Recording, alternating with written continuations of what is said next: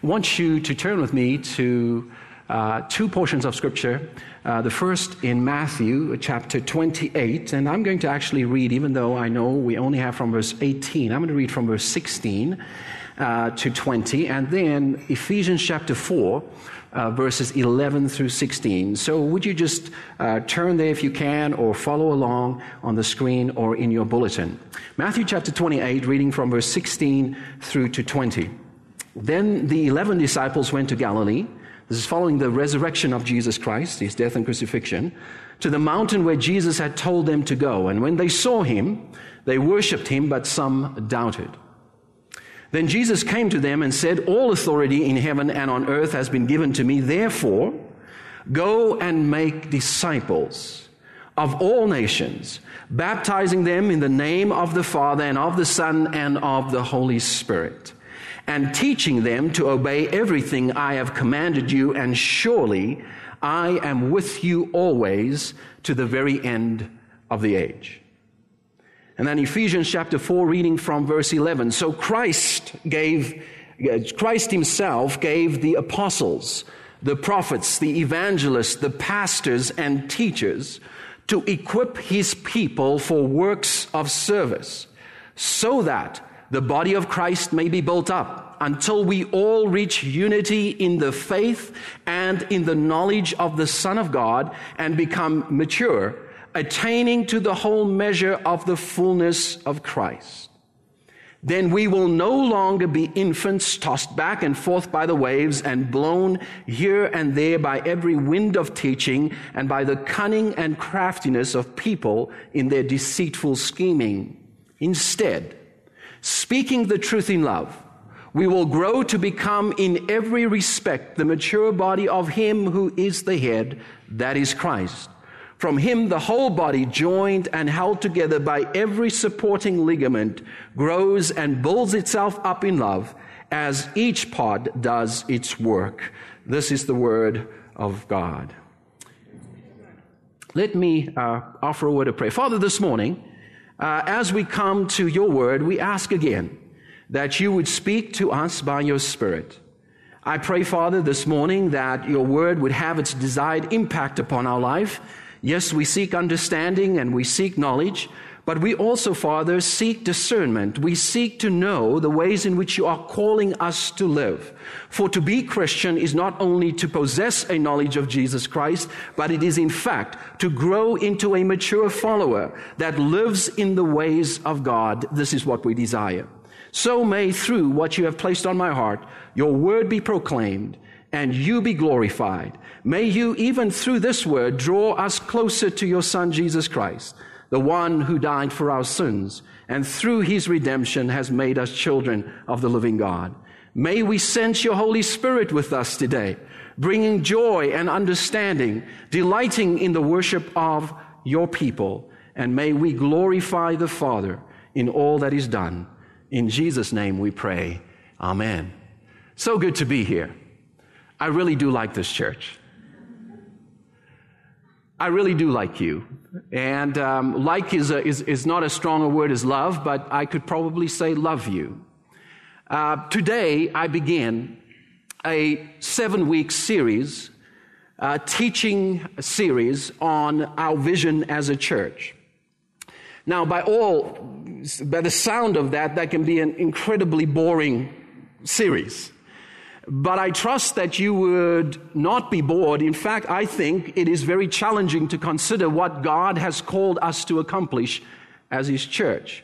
And so I've titled it, Vision to Action, responding to God's calling through learning, through growing, and serving together.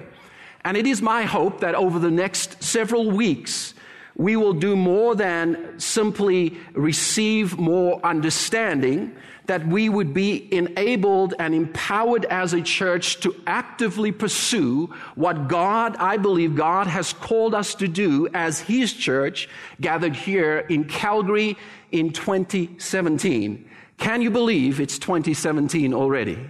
Time flies. So over the next 7 weeks, I just want to very quickly share this with you. Several things are going to happen.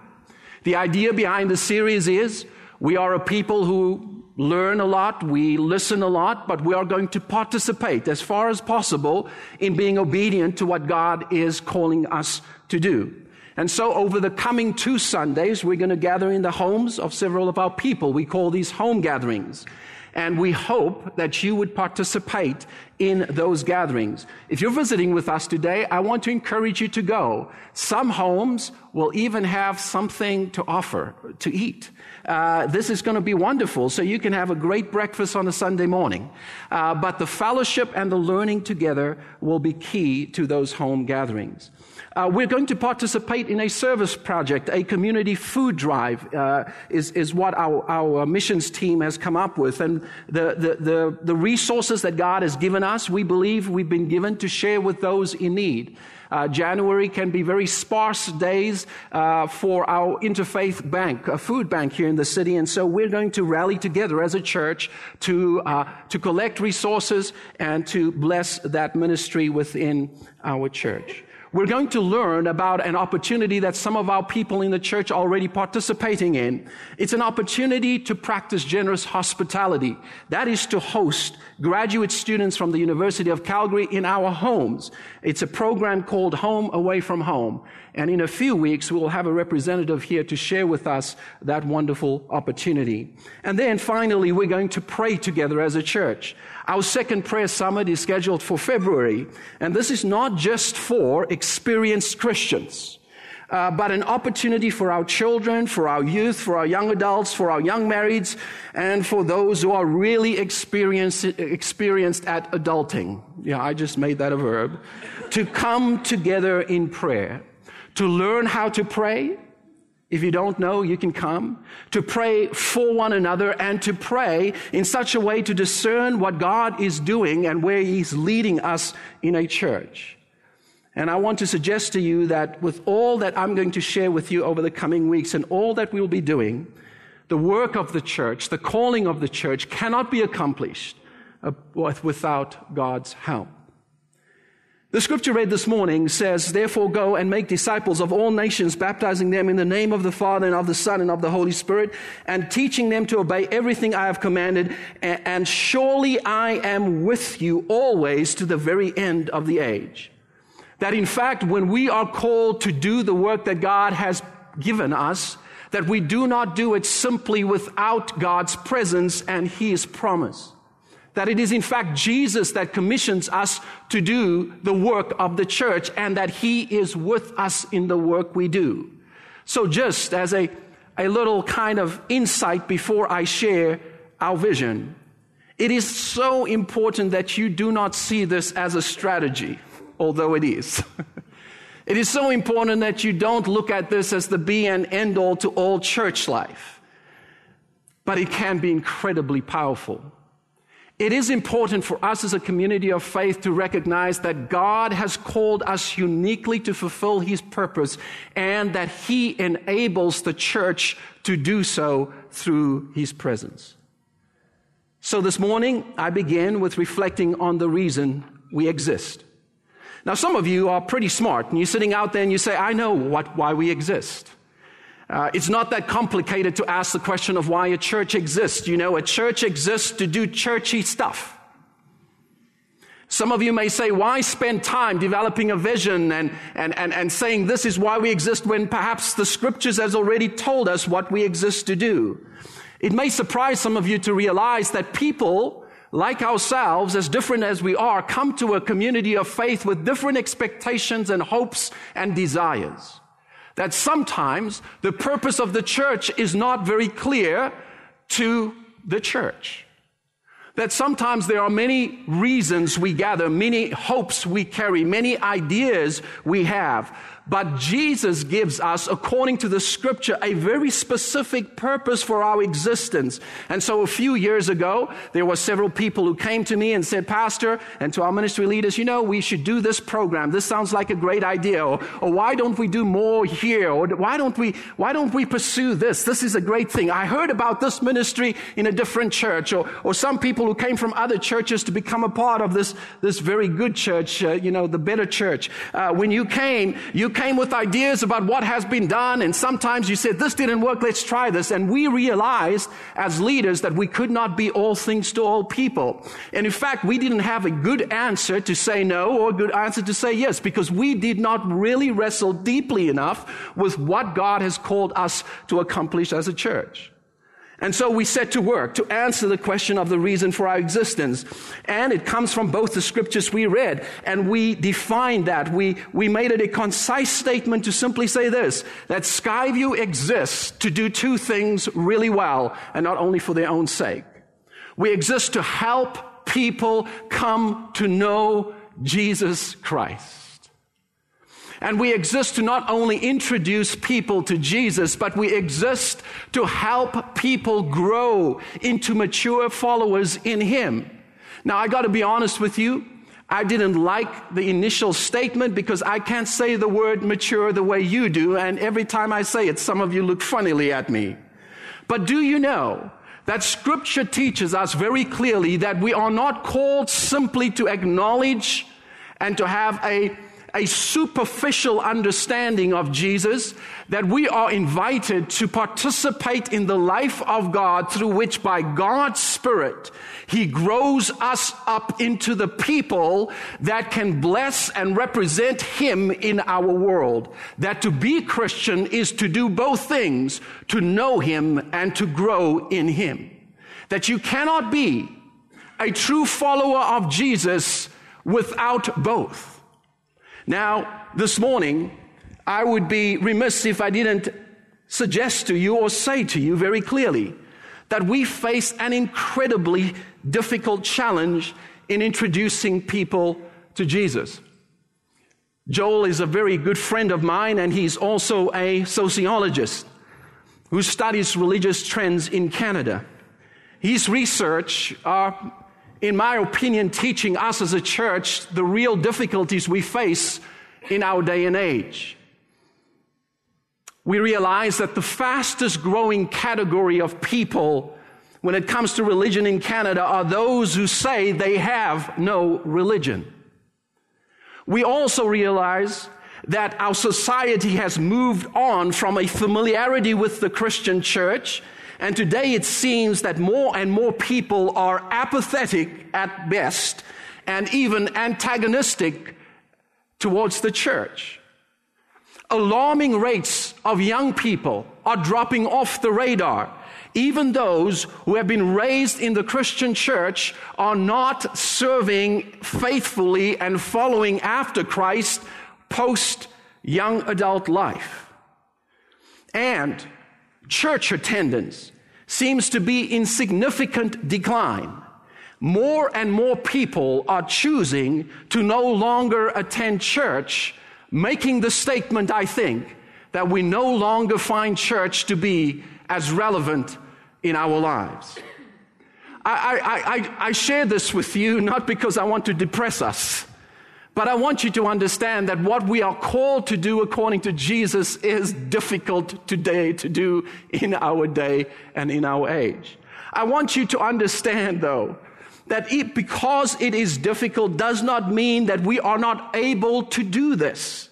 And that churches that take seriously what Jesus says, and lo, I am with you. He says that in the very context of saying, go and make disciples. We do not do this work simply because we have a good vision statement, although I really like it today. We do it because we believe that Christ is with us in the work of the church, and that as a church, it may take figuring out, it may take courage, it may take training, but we are able, with the power of God and the presence of His Holy Spirit, help people come to know the Savior that you and I have known. Listen, my friends, nothing excites and reinvigorates a Christian's life more than being in the company of those who had come to experience knowing this Jesus Christ. Nothing brings more renewal to a church than being a part of a church that intentionally wants to introduce those who don't know Him to this great and wonderful Savior.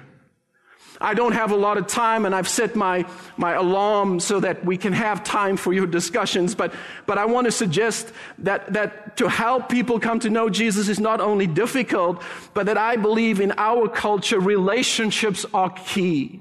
That it takes time to introduce Jesus to people.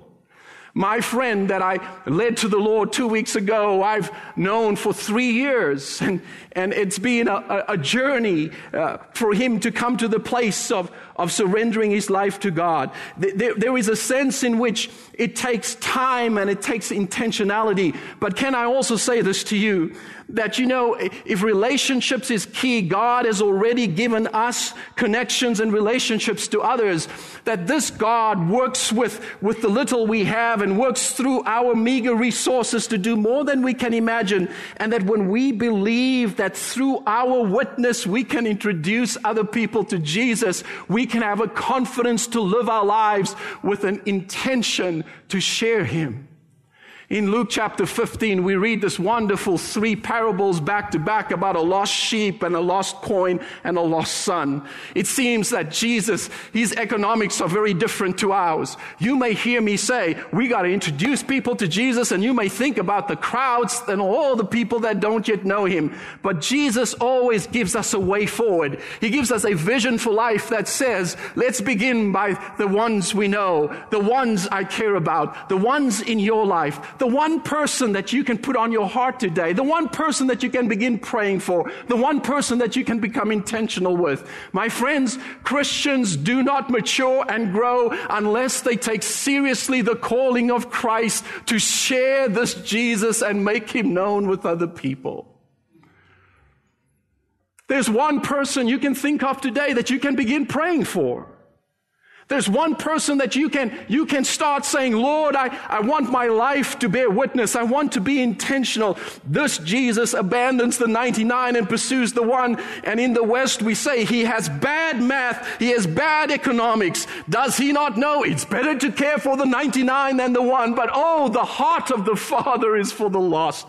The heart of Jesus is for the person who does not yet know him.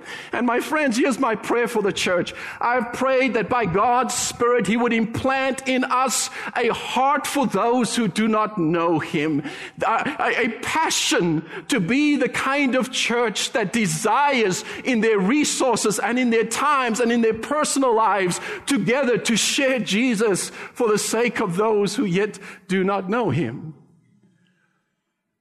I wonder this morning if that strikes a chord with you. I hope it does, but not only. And I'm watching my phone, Joel. I'm still on track. That Jesus commands us to make disciples, to introduce him. That's a part of discipleship, to introduce people to Jesus. But Ephesians paints for us a picture of the purpose of our Christian life is not simply just a knowing and a salvation on its own, but it is a salvation that enters us into a life of maturation, a life of growth. And in fact, it gives for us a purpose for the church. And I want you to hear this because sometimes people get very dissatisfied with the church and they'll say, the church didn't meet my needs. Can I get an amen? The church didn't do what I wanted to do. Now listen, if that is based upon what the calling of the church is, then you have a valid reason. But a lot of times I think people leave churches for the wrong reasons. At least leave for the right reason. Here's a right reason to leave, okay? If we as leaders and those called of God in this church are not equipping you as his people to do his work so that you would mature into all that you are supposed to be in him, then leave the church. But Jesus did not create the church to simply meet the needs of its people. He's created the church to be the incarnation of his Son in this world, to grow into the likeness of Jesus Christ, and together to find our place as a part of this family for the sake of others. Pastors, I want you to hear what Paul says. So Christ gave me as a gift to you. I like that. Some of you are not impressed. That was my attempt at humor. I like to think of myself as a gift, but not in an arrogant way, of course. Because you see, you can only be a gift if you know that you do not belong to yourself. You can only be a gift if you are all out belonging to Jesus Christ. If He has the rights to my life, He has the rights to give me to whoever He wants. And I've responded through my baptism. I've said, I'm all in, whatever you want with my life. As difficult as it becomes to be a pastor, as hard and challenging as it might be, I have said to the Lord, and I've not always been my best. I've not always done it right, but I have committed to Him that He will have first rights to my life. And so He gives my abilities, He gives my very being as a gift and instrument to the church by which we are to be developed, to be grown for His sake and for His purpose. But my friends, when I read the scripture, I'm not an apostle, a prophet, evangelist, a pastor, and a teacher. I believe that there are men and women amongst us that God is calling up to be a part of equipping the people in this church for the purposes of God. And my friends, any church that looks at one person, and I'm not saying you do that, but anybody that looks at one pastor and says, you're all those things, has missed the calling of the church. Those called of God to educate and equip us and to train us, that is one calling, but we are all called of God to participate in the work that God has called us to do. I need brothers and sisters who will respond to the calling of God by saying, you have all rights to my life. Let me serve your church. Let me minister to your people. Let me give of what you've given me. I want my life to be gift for the sake of growing up the saints for the purposes of the glory of God. To which all people say, amen. To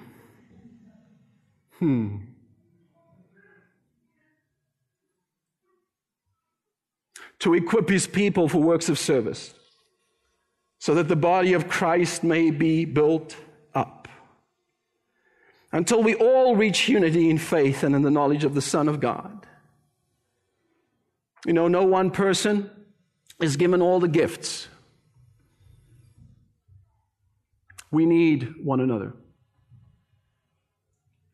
I really believe that we need more people within our church to find their place of ministry amongst us. Because the purpose of our Christian life is to grow in Him, not only for our sake, but for the sake of others. A key question you must ask yourself if you're a part of Skyview today is simply this: am I growing? Am I maturing? And how do I know if I am or if I'm not? I don't have a lot of time to spend on this, and perhaps I should have spent more time on this section than the first, but I would say this to you, that there are fruits that makes evident those who are maturing in Christ. I borrow from Gordon Smith, the president of Ambrose, who in a wonderful class that I took with him spoke about the characteristics of maturing or holy people. He says holy people are wise people. They are people that have a wisdom with which they live their life, a wisdom that comes from knowing the will of God. He says holy people are people who do good work, the work to which they are called by God. That holy people love others as they have been loved. They do not live out of insecurity. They do not live seeking the approval of others, but they live more out of their identity in Christ. And they do not place their identity in their work or in their children or in their successes or in their failures, but their identity is fully in Christ. And so we are called to do two things. We are called to know Him and to grow, but we are also called to help others come to know Him and to grow. You see, this is not just about you and me and our church experience. There are so many other people that we know to whom we are the witness of Jesus Christ. Can I ask a very honest question? You know, whenever I've talked about sharing Jesus, I've always been tempted to kind of say, we just don't do it. And then someone challenged me one day and they said, Stu, part of the reason we don't do it is we just don't know how to do it today. The world has changed, and if it's true what you say, that some people are just apathetic, they couldn't care less, there's in their relevance to God. So what am I going to share Jesus with people for? They don't have any need for him. And if it's true, you say that some are even antagonistic. I'm so afraid of sharing because of how I might be treated in sharing this faith. Friends, I understand how difficult it is. Here's what I also found. We had young adults over at my place, a few, young adults like me, a little younger, but young adults like me. Oh, yes. Stop, Stu. That's what it says. Stop. And we were talking about what it means to live out your faith, and my wife shared, what does it mean for her to live out our faith? And I shared what it means for me as a pastor. And I said to the group, you may assume that because I'm pastor, it's easy for me to do this thing. And then I shared with them a couple of stories when people found out I'm a pastor and how they responded or not responded to me. I know that what I'm preaching towards is not an easy thing to accomplish in this world, but I do believe, my friends, that with the help of God, with a courage that comes from His Spirit, with God making us sensitive to the people around us, and through prayer, we can introduce people to Jesus. Wouldn't that be wonderful? This is why we exist. Dr. Thiessen, I'm not going to make any race-related jokes about the complexion of the chairs, so you can choose that one. That's a little inside joke, but and I'll sit on the lower one. Do you have any questions? Did anybody actually want to ask something? Oh, good. Should I set my alarm so we stay on track? When would you like to be done? I'm thinking 1:30. That's good. Perfect. I'll let them out early, 1:20. All right. Certainly invite you to be part of a conversation. If you want to ask a question out loud, there's a microphone here. Feel free to come on forward. If you want to text a question, and thank you to those who have already texted questions, really encourage you to be part of this, and I will simply moderate our time together. So here we go. Every question is fair game. Nothing is out of bounds when it comes to these conversations. So question one. If our vision is to reach out to the people who do not know Jesus, why has our focus until now been seemingly increasingly inward? It's a great question. John chapter 15 paints for us a picture of how we actually become outward people. People would say, a church that doesn't reach out, just needs to kind of reach out. But you have to have the desire to want to reach out. And Jesus paints it this way: unless you remain in me, no fruit will come from your life. And so the emphasis for us is not to be insular, although that happens. It's not to be inward focused. It's not to just do nice churchy things so that we can all be happy and feel good about Jesus in our life. The reason we emphasize communion with God as our core first value is we believe that the impetus to actually reach outward is a gift of God's Spirit that reveals itself in the life of those who know this Jesus Christ well.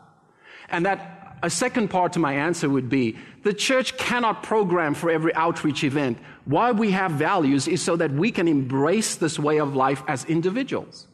So, yes, critique the church. We must, as long as you see yourself as a part of the church. Critique the church for not being more outreach focused, because I think that is true, hence the fact that I'm preaching on vision to action.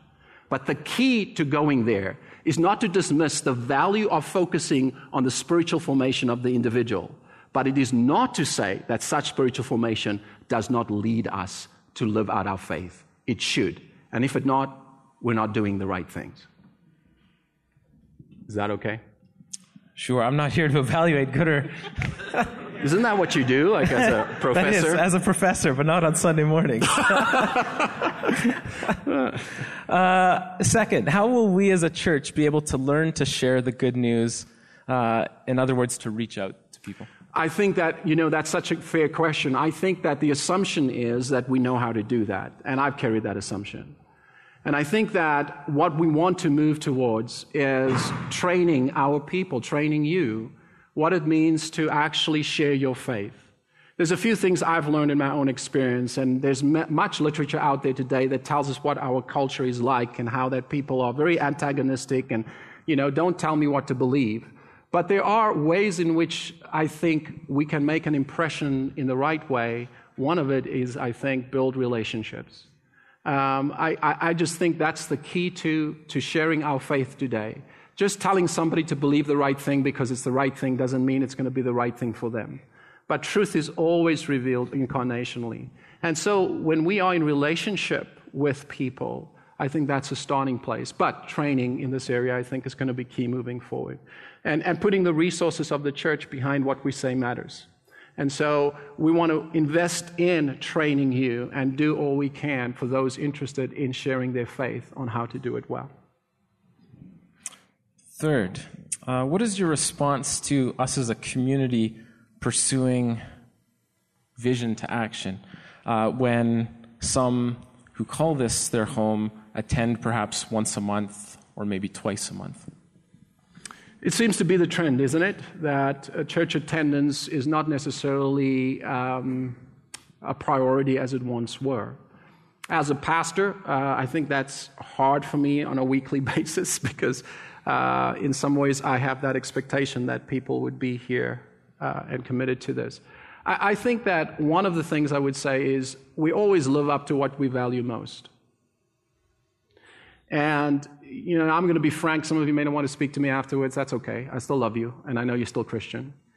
But it has to do with perhaps not seeing the value in worship anymore. We are very pragmatic people these days, so for everything we do, we have to see that there's a personal gain. But worship is not primarily, first and foremost, about us. It's about God. It is a witness to Him of who He is. It's a testimony to His significance. It is His worthiness that we ascribe to. And so we worship not because it's just necessarily functionally good for us. We do so because of who He is. And so I would say that I would love to challenge us to consider what we think this is about on Sundays. And to gain perhaps, I think, a more biblical understanding for the significance of what happens here on Sunday mornings. Fourth, what excites you most about Skyview and its vision and its potential moving forward? What excites me most? I think it would be the kinds of people we have here. I'm I've mid-40s, and I don't know how to talk of myself. You say 40s? Don't. Yeah. I don't know how to talk of myself. Do I talk of myself as middle-aged? I guess so, right? But I guess I've lived a little long enough, not as long as some. I'm not as experienced as adulting as some of you are, but I've lived long enough to kind of get a sense. What was the question again? What? The sign of your 40s. What excites you most? What excites? I think what excites me most is that Skyview is not a church that I think is tied into ways of just doing things because that's how we do it. And I think we are a church that are very open. There seems to be a grace and a permissiveness here for me to be the pastor and to lead. And I think that's exciting to me. But I think what we need to do with that grace and that freedom is to really embrace the calling of God for us moving forward. I'm excited by the kinds of young people we're producing in our church. I'm excited by the direction we're going with our children's ministry. I don't know if you know this, but there's intention behind what we do, right? These values actually mean something. So, for example, we're not just trying to teach our children about God. We are actually inviting them to know God. And how? We want our children to learn how to pray and to pray. We want to teach our children how to participate in their own spiritual formation. And so I'm excited by what I'm seeing happening in children's ministry. I'm excited by the intentionality with our youth. I'm excited by the kind of capacity and leaders we have in our church. And I'm excited for the future that God has for us. I really am. Should everyone who calls Skyview Church their home church serve in this church? And what does that look like to you? It's a great question, isn't it? I think everybody should have a ministry. But if every ministry is related to a program in the church, I think we'll stop being what God wants us to be. I think we are to live out our faith in the marketplace. We are to live out our faith with our colleagues. We are to live out our faith wherever we go. But the church does require ministers. We used to call it lay ministers. Now we call it volunteers. I don't like the word volunteer because I think it dismisses the fact that God calls people that are not on staff to be ministers within a community of faith. And so, I forgot the question again, but I think I'm answering it, that in some ways, I think it has to do with, again, responding to the calling of God within your life and participating together in the work that God has called us to. Some of us need to pray about what involvement we ought to have in the church. And some of us need to ask, how am I living out my faith in practical ways? What is the ministry to which God has called me? The good work to which He has called me? And each one of us, I think, has to answer that for themselves. What do you think is the biggest barrier for people to take some of the steps that you've talked about today? I think one of the biggest barriers is that we have to actually reprioritize our life and what matters most. If I just be frank. Each one of us at some point in our life, Jesus is always corrective. So when we hear the gospel and there's conviction that comes, that's God's grace, And so if you're feeling that I'm being judgmental, that's how Jesus works. I blame Jesus, not myself, Jesus tends to kind of say, look, let me help you again remember what matters. Let me get you back on track. There's much grace in that, but we respond to that. And I think that each one of us has to prayerfully ask the Lord to kind of first show us the areas that we need to respond to. And it begins with that personal relationship with Him, that communing relationship with Him. We are not cessationists in our church. In other words, we don't believe that God only speaks through His Word, though we first and foremost believe the Scripture is essential. But we believe that as we meditate and as we pray, that God actually speaks to us. We can hear and follow His leading, His prompting for each one of our lives. So I encourage you to pray. That's the first thing I would say you need to do. Pray. I think the second thing is talk to us at the church. Talk to the leaders. Talk to the board about what are the opportunities. Share what God is doing in your life. We have Skyview Stories. The purpose of Skyview Stories, we love testimonies. I love testimonies. But the purpose of Skyview Stories is to give voice to how God is leading people and how they're living out their faith in the marketplace. And so we want to kind of create opportunities for others to learn from this community of faith. We learn from each other ways in which we can actually become more faithful to what God has called us to do. How's that? That's good. Okay. I'm going to ask two questions, somewhat related. The first question, is it more important to focus on your own faith if it is struggling, or reaching out to others who have no faith? And the second question, if the church is a hospital for the broken and not a social club for the rich, then why do many judge others and think we as Christians are better than others, when in reality we are all the same and not better than another? That's okay, good question. The first question about if I'm struggling with my faith, should I give attention to my struggling faith, or should I give attention to reaching out to others? I would say you must attend to your life as a priority, your life in Christ. When we minister out of our brokenness, it can be helpful, but it can also be very, very, very hurtful. And we do not present ourselves as the example to people to follow. I'm not the standard. So you can minister out of your brokenness. In fact, a lot of my ministry is done out of my brokenness. Many of you know that my past, in fact, the research for the MA I'm doing has got to do with my past brokenness. Racial segregation in South Africa, the death of my family as a result of a drunk driver. And in my experience of ministry, I actually had to come to the point of recognizing that I was defining my worth and value based on my brokenness. When Jesus literally in prayer invited me, He says, Stu, you cannot see yourself through your brokenness. You must see me. You must see yourself through my grace for you and who I say you are.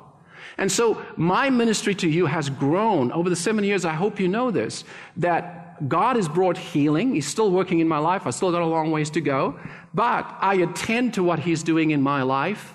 That's the first place we begin, in prayer and attentiveness to Him. And out of that, I think as we grow in Him, we share our faith more, I think more intentionally, more honestly, and more powerfully. So I'm not the object of that. If you're sitting here and you ask that question, you say, I'm struggling with my faith, you need to speak to somebody. You need to find someone in this community to come alongside you and to deal with what the issues are. So when someone says to me they're struggling in their faith, it means a few things. One, I don't believe I'm living up to what God wants me to live up to, which is God's grace coming to you through conviction. Two, there's probably sin, confession. In the church here, one of our values is transparency. The reason we have it is not so that you just know what we're doing as a board and leaders, with your finances. The reason we have it is because we believe you don't mature as a Christian unless you're actually willing to be honest about who you are. And so some of us here need to actually find a place to bring our burdens and our sin. I know for young men, the issue of pornography is something that holds and grips, the shame of it. But we have people in this church who've walked through that issue and have walked through it in victory. This is the kind of community where people must respond with their brokenness and say, where will I find help, not judgment? And where will I find accountability? Where will I find support and prayer? To the second question that has to do with if the church is supposed to be a hospital for the broken, I want to make this very clear. This church is open for absolutely everyone, anyone. If you don't feel like you're a saint, that's okay. You can come.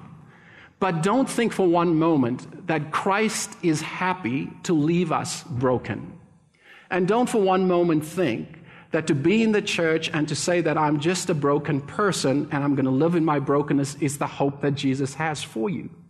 We happen to have a very strong theological perspective that God, through Christ and His Spirit, can heal us, can restore us, and can make us useful for His purposes in the world.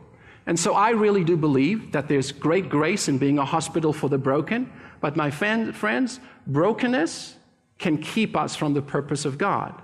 And even though I would say to you, am I still broken to some extent? Yes. But am I receiving healing? Am I growing? I would say that is true as well. And so I would say to that particular perspective, yes, we want to be a place where everybody is invited that has brokenness and hurts, but we want to be the place that Jesus wants us to be, where we are challenging and growing and maturing and getting healed. I have a question. Mm-hmm. You can just pull it right now. I'll squat. I actually need to work on my squatting anyway. So this is a question about the role of language. So in the Christian, I'd say there's definitely a cultural tendency, like when you've grown up in the church. So there's definitely like a culture to the church. And I've noticed in my work at camps where we have a lot of kids who have no interaction with Christianity, the language we use is it makes it very difficult for them to understand. And I've seen this lots of times in conversations that I've witnessed with people on C trains being like, I'm going to tell you about Jesus. And people are like, I don't even know what those words you're saying mean. Right. So what is the role as our culture becomes more secularized, and so there's more of a dichotomy between Christian culture and secular culture. Mm-hmm. So as the language differences increase, what are some solutions or challenges within that? Right. Great question, Sarah. So a few months ago, we had a roundtable discussion that Joel actually headed up for us in the new community we're going to move in, and we invited different organizations to be a participant. The basic premise of that whole thing was we want to learn what's here, what the needs are. We want to be prepared as a church for when we move in. And the police representative that was at the table looked at our little brochure, the one we have, which I'm very proud of, by the way, and I think it's cool, and we have our values and our mission. And they said, are you going to produce any of this for the community? And in which language are you going to produce it? And what language are you going to use when you produce it? So I think you're onto something. I think you're absolutely right that perhaps as Christians, we presume that the language we use is understandable to the culture within which we are. But throughout history, the Christian church has always found a way to express the gospel good news in its culture. And I think that's the work that we are all called to do. And one thing that will help me to not be churchy in my language is when we have non-Christian people sitting here. So for example, and this is going to help you to be non-churchy in your language if you actually have relationships with non-Christian people with the intentionality of sharing your faith. So when I know I've invited somebody and they sit here and they don't know Jesus and they've come because I've invited them, I preach actually a little differently. But when I'm here with the initiated, I'm probably throwing out just almost without thought the words that make sense to you. So I think proximity, relationship intentionality, and learning, when people ask you, what do you mean by that, learning how to respond, and I don't think there's a replacement for learning how to share your faith than doing it. So the answer to language is, you got to begin with people who don't know Jesus. And when people begin to engage us and asking questions and say, well, what do you mean by that? I think that's the way in which we learn to speak this language of Jesus. I hope we're not that church, though. I think maybe sometimes we are, but I hope we're not the church that just lives on the high language of salvation, sanctification, redemption, but we can kind of articulate it in simple ways. Good question. I have a few questions remaining, and we'll draw our time to a conclusion. I'm going to ask two here that mirror one another in some respects. So the first question, do you have any strategies or opinions on how to respond to people who believe church is irrelevant or not necessary to their faith or being a Christian? And the second question, it's more of a statement, I suppose. Could the lower attendance in churches and perhaps other church issues not necessarily be about relevance, but because of the church's desire to be more tolerant and desire not to offend people or be perceived as judgmental, and as such has been lax in promoting traditional church priorities? Wow. Okay, so Joel, the first question in synopsis. Yes. What is it? Your advice for people who believe the church is irrelevant. The church is not irrelevant. Necessary. Well, certainly the church is irrelevant if what you're looking for is a way of life that gives you what you want. It's very irrelevant then. Like, the church is irrelevant to anybody that wants to just live for their own comfort. The church will be irrelevant to most of us who know that our world does not seek sacrificial ways of living, does not seek necessarily ways in which, I'm not saying everybody, but I think the church calls us to a particular way of life that calls self-denial. It's the heart of what it means to be a Christian. And so I would say that whenever Jesus preached, the crowds comprised those who were interested, those who were on the margins, and those who were outside. And I think Christian ministry always happens with those categories of people. There are always those who are going to be in the periphery, and we should be happy when people are on the periphery because God wants to reach them as well. And some are a little closer. So I would say the relevance of church is something that is only experienced when people come to faith in Christ. And I'm not sure if I have a quick answer. I'll have to give it more thought as to how to actually respond to somebody that says church is irrelevant. I think a lot of it has to do in the poor theological understanding of what the church exists to do. So some people, we've heard, come to Jesus and he'll fix your life. Well, Jesus creates more problems sometimes in our life than he fixes. Let's just be honest. You start to care about Jesus and what he cares about, he wants to take more of your money. Jesus. You start to take Jesus seriously, he wants more of your time, which, by the way, is one of our most prized commodities in the West. And so, I think this thing of relevance is correlated to knowing Jesus Christ. And the calling of the church is not to make our lives more comfortable, but for us to fulfill the will of God for our lives. The second question, Joel? Sorry, let me just... There we go. I'm formulating answers, so I forget. Yeah, no, that's okay.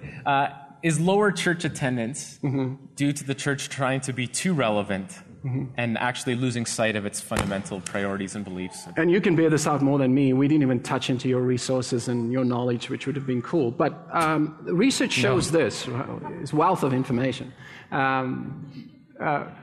Research tells us that there's a growing segment of our population, usually young adults, who are actually moving to more orthodox expressions of the Christian faith, because what they desire is not something that's relevant, but something that is completely different. So the church in different seasons of its life has tried to be contemporary, it's trying to be more accommodating. So, some of the signs still linger. We serve you coffee. We want you to feel at home, right? And that comes out of when this church was birthed, which was in the 80s, which was what's called a seeker-friendly model, and it did work to some extent. But I don't think that the church exists to actually become more like the culture, and I think there's validity to the question. I think the church exists to represent that which we have traditionally affirmed as core to who we are. And so in our church, I don't know if you realize this, we follow a philosophy of worship. We're trying to incorporate it. We do more invocation by intention. We do more benediction by intention, because we want to have a good theology behind what we do that offers us, not first and foremost what makes us comfortable, but what we believe shapes our lives and gives us purpose and meaning, which comes from God. And so to that question, I would say perhaps there's some, I suspect there's more to that question, but that's how I'm going to answer it. Final question. How can we teach people coming from other beliefs to know what the Christian church and the Nazarene church teaches? Most of you know, you probably go, Nazar what? Some of you know we're Nazarene. What that basically means is we're kind of in line with most evangelical churches. We have Methodist roots, we have Wesleyan roots.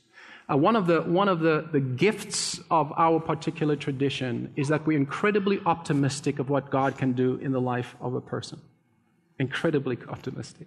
The second gift of our particular community of faith and our theological tradition is this, is that we believe God gives us real, honest opportunity to respond to His grace in our life and to live out our faith. It's like God says, I've given you this wonderful gift, now just use it. Now that is very different perhaps than some other theological traditions. And I'm not here to kind of say, oh, Wesley, this is the church that's going to heaven. Have you ever heard the joke? Nazarenes get to heaven, they think they're the only ones there, right? And meanwhile they're just in a little room somewhere off to the side, So I'm not saying we're saved by our theology in some ways, but in other ways I'm saying is we have a very optimistic view of what God can do through our life. Second thing about our tradition is we were a church that cared about the poor and the marginalized. And we are a church still in many ways that does that. And we were a church that took the gospel message to where people were most in need. And I would love for us as a church to tap into the heritage that we would come from and to move into that direction. We've got a lot to learn from our past.